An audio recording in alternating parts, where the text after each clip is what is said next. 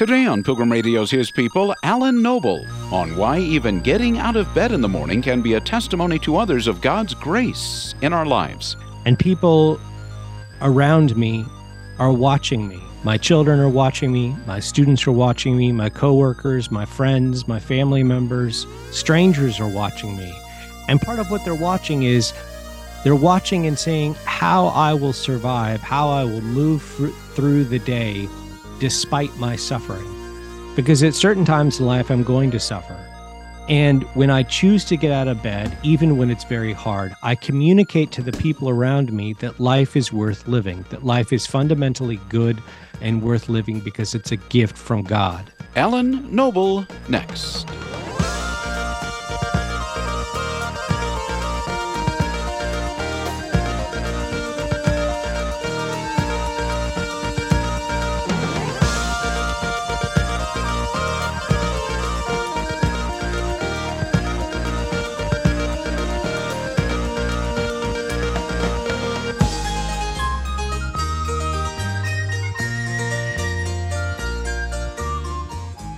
Life can be challenging under any circumstances.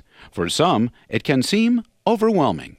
Dr. Alan Noble says, at times, even the decision to get out of bed in the morning demands tremendous courage. He says this decision is a testimony to others and a witness to the goodness of God. He teaches at Oklahoma Baptist University and is author of On Getting Out of Bed, The Burden and Gift of Living. Dr. Noble, it is a most unusual title for a book. Please give us the background. Yeah, so I was editing my second book, You Are Not Your Own, Belonging to God in an Inhuman World. And when you're editing a book that you've written, you're sick of it. And by that time, you've thoroughly read it and reread it, and you're kind of done with it. So I was feeling kind of discouraged about that book. And I had this essay called On Living, that was just a short essay on mental affliction, and that I had published about a year prior. And I kept getting emails from people saying that this was the best thing I had written, and it had encouraged them so much. And I thought, well, I want to turn that into a book. And so I did. And so it's a long essay called On Getting Out of Bed, and the subject is the struggles of mental affliction, which I argue that all people deal with at one point in their lives or another.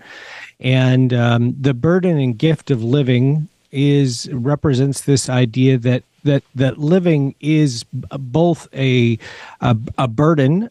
In other words, it's not something that we asked for, and yet it is an obligation that we have to live, to choose to live, and to choose to live rightly before God. But it's also a gift, and it's easy to forget that gift when we get distracted by life and the despairs of life. And so the book, the essay, grew out of, it sounds like obviously, grew out of your own personal experience. Yes. Yeah. I grew out of my own personal experience and in working with college students. I don't know if you're aware of this, but right now there's a mental health crisis across the country, especially with young people.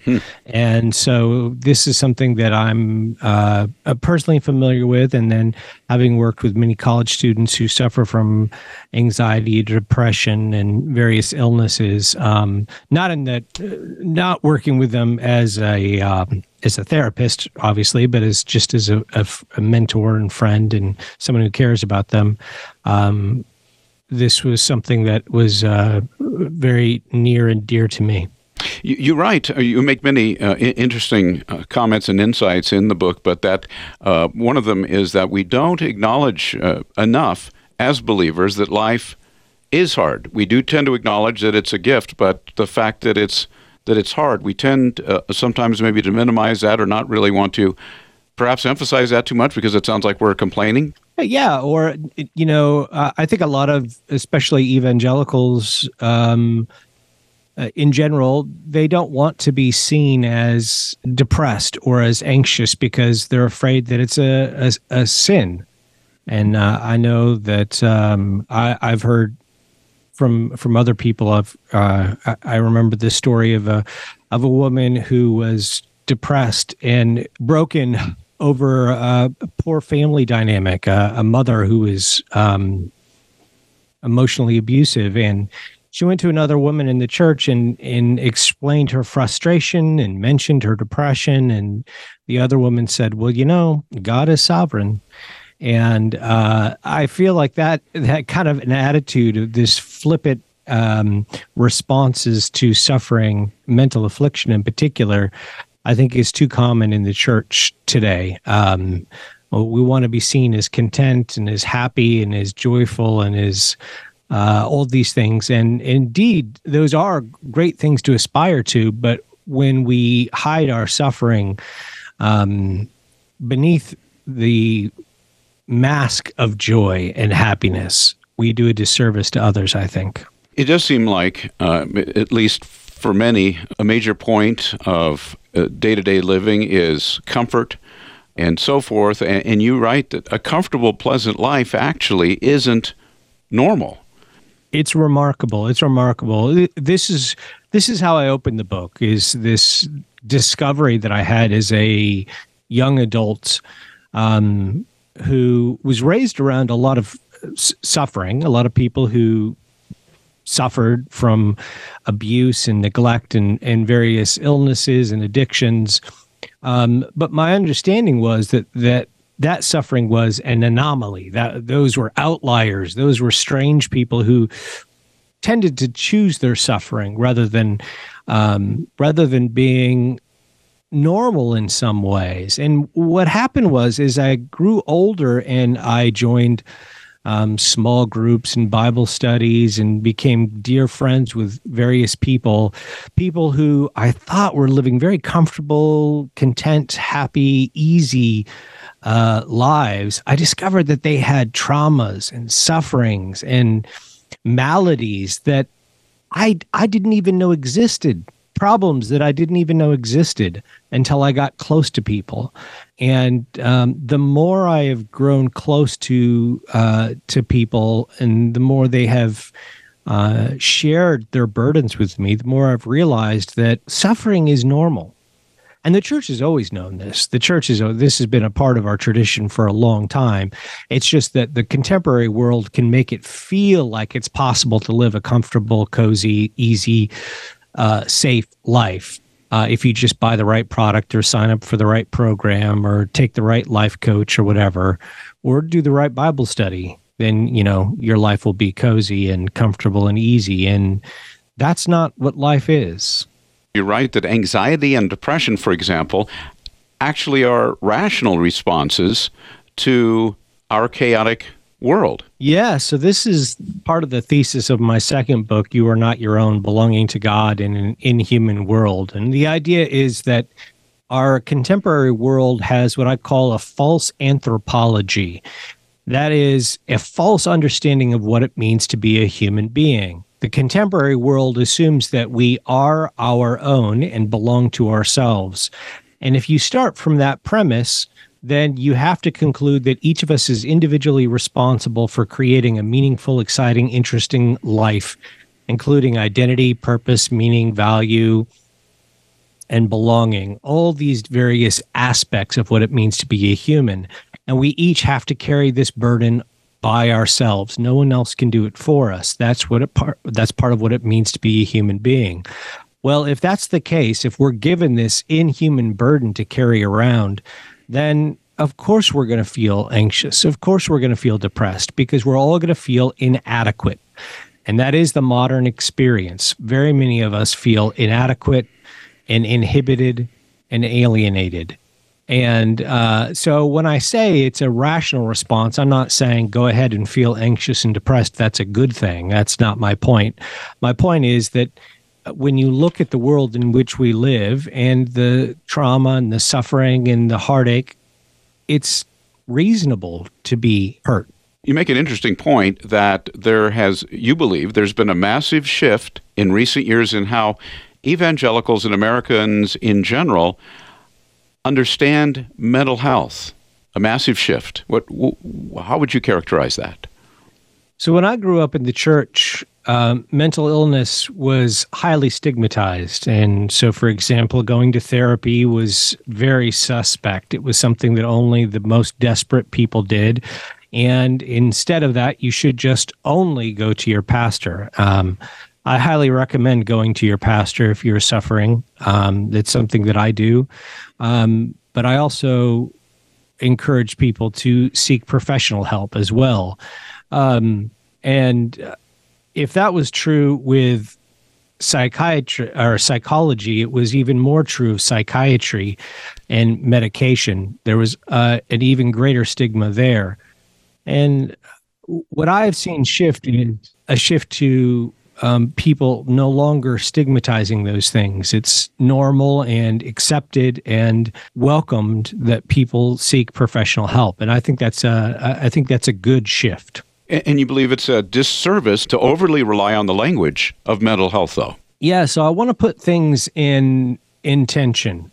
And part of that tension is that I think that while it's good that we've lost so much of this stigma, and there's still work to be done, the language of mental health can make suffering seem too tidy, seem too clean, too simple, too easy.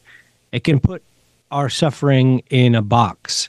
It can give us the illusion that since we have a name for our suffering, since we have a title, since we can get a diagnosis for our suffering, then we can easily get a solution or a cure or a fix. And the reality is much messier. A lot of mental affliction doesn't have an answer, doesn't have a cure. Some of it doesn't even have a diagnosis. You also write, and this is a strong thread throughout your book on getting out of bed, the burden and gift of living, that Christianity is a strong support for mental health. Perhaps that doesn't need to be said, but maybe it does. Yes. So, I mean, at the heart of this book is the idea that our lives are gifts given by a God who loves us and created us intentionally and is preserving us moment by moment. And that is where the hope of this book lies, in God's love for us. It's not a cheap love. It's not a simple answer. And I'm not offering that as a cure-all to solve problems, but a deep and abiding hope that pulls us through very difficult times when it's hard to get out of bed each day. Well, coming back to that, the title and what you just said, that decision to get out of bed, to rise in the morning and face the day, you point out, there's a number of things you point out about that decision, but one broad consideration is that our decisions, like to get out of bed in the morning, affect or impact others in ways that we probably can't even imagine. Yeah, so that's the other real key to this book, is this fact, and I do believe that it's a fact, that each of us are witnesses. We're all a witness, whether we like to be or not. I didn't sign up to be my brother's keeper, but I am my brother's keeper. And people around me are watching me. My children are watching me. My students are watching me. My coworkers, my friends, my family members, strangers are watching me. And part of what they're watching is they're watching and saying how I will survive, how I will move through the day despite my suffering. Because at certain times in life, I'm going to suffer.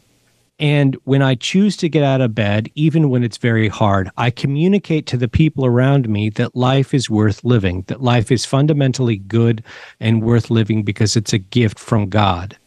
Now, in one way, in one respect, that's a burden. I didn't ask to be. Again, I didn't ask to be my brother's keeper. And some days I would rather stay in bed and not fight the good fight.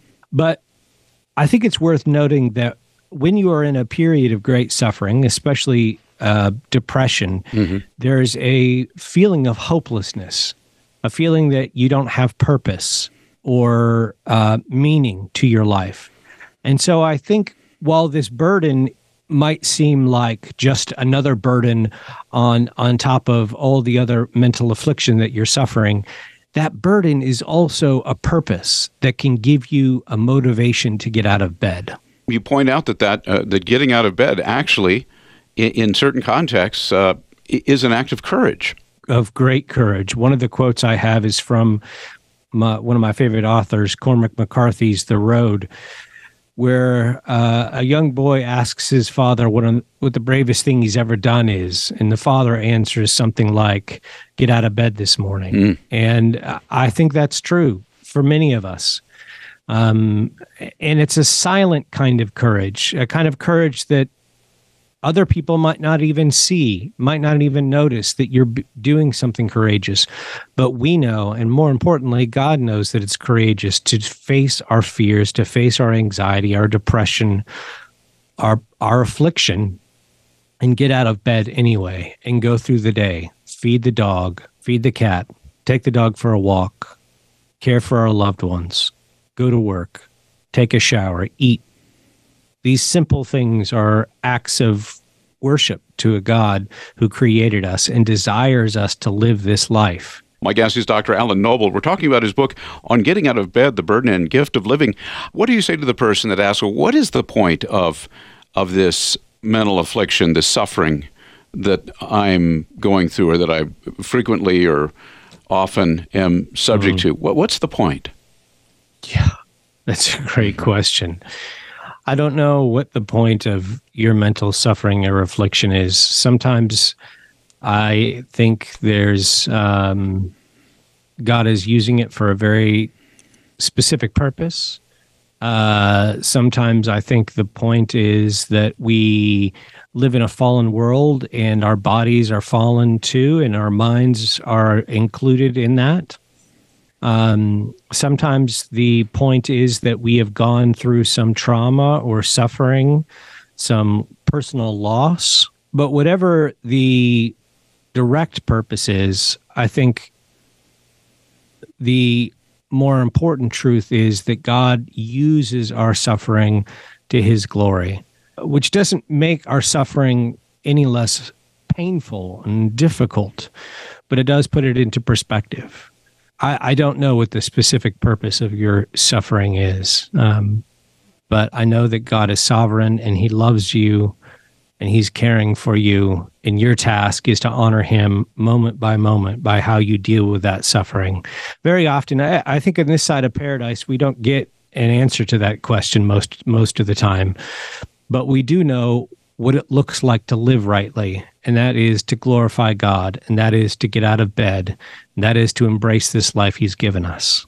And the importance of doing the next thing. So I talk in the book quite a bit about doing the next right thing, because when you were going through a period of mental affliction, having big plans seems impossible, seems out of control, seems beyond our scope or our imagination. And so instead, we have to just ask the question: what is the next right thing to do?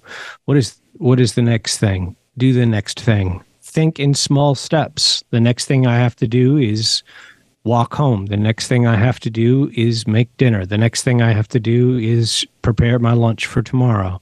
And thinking in those concrete, simple terms is a way of, I think, glorifying God by doing what is right.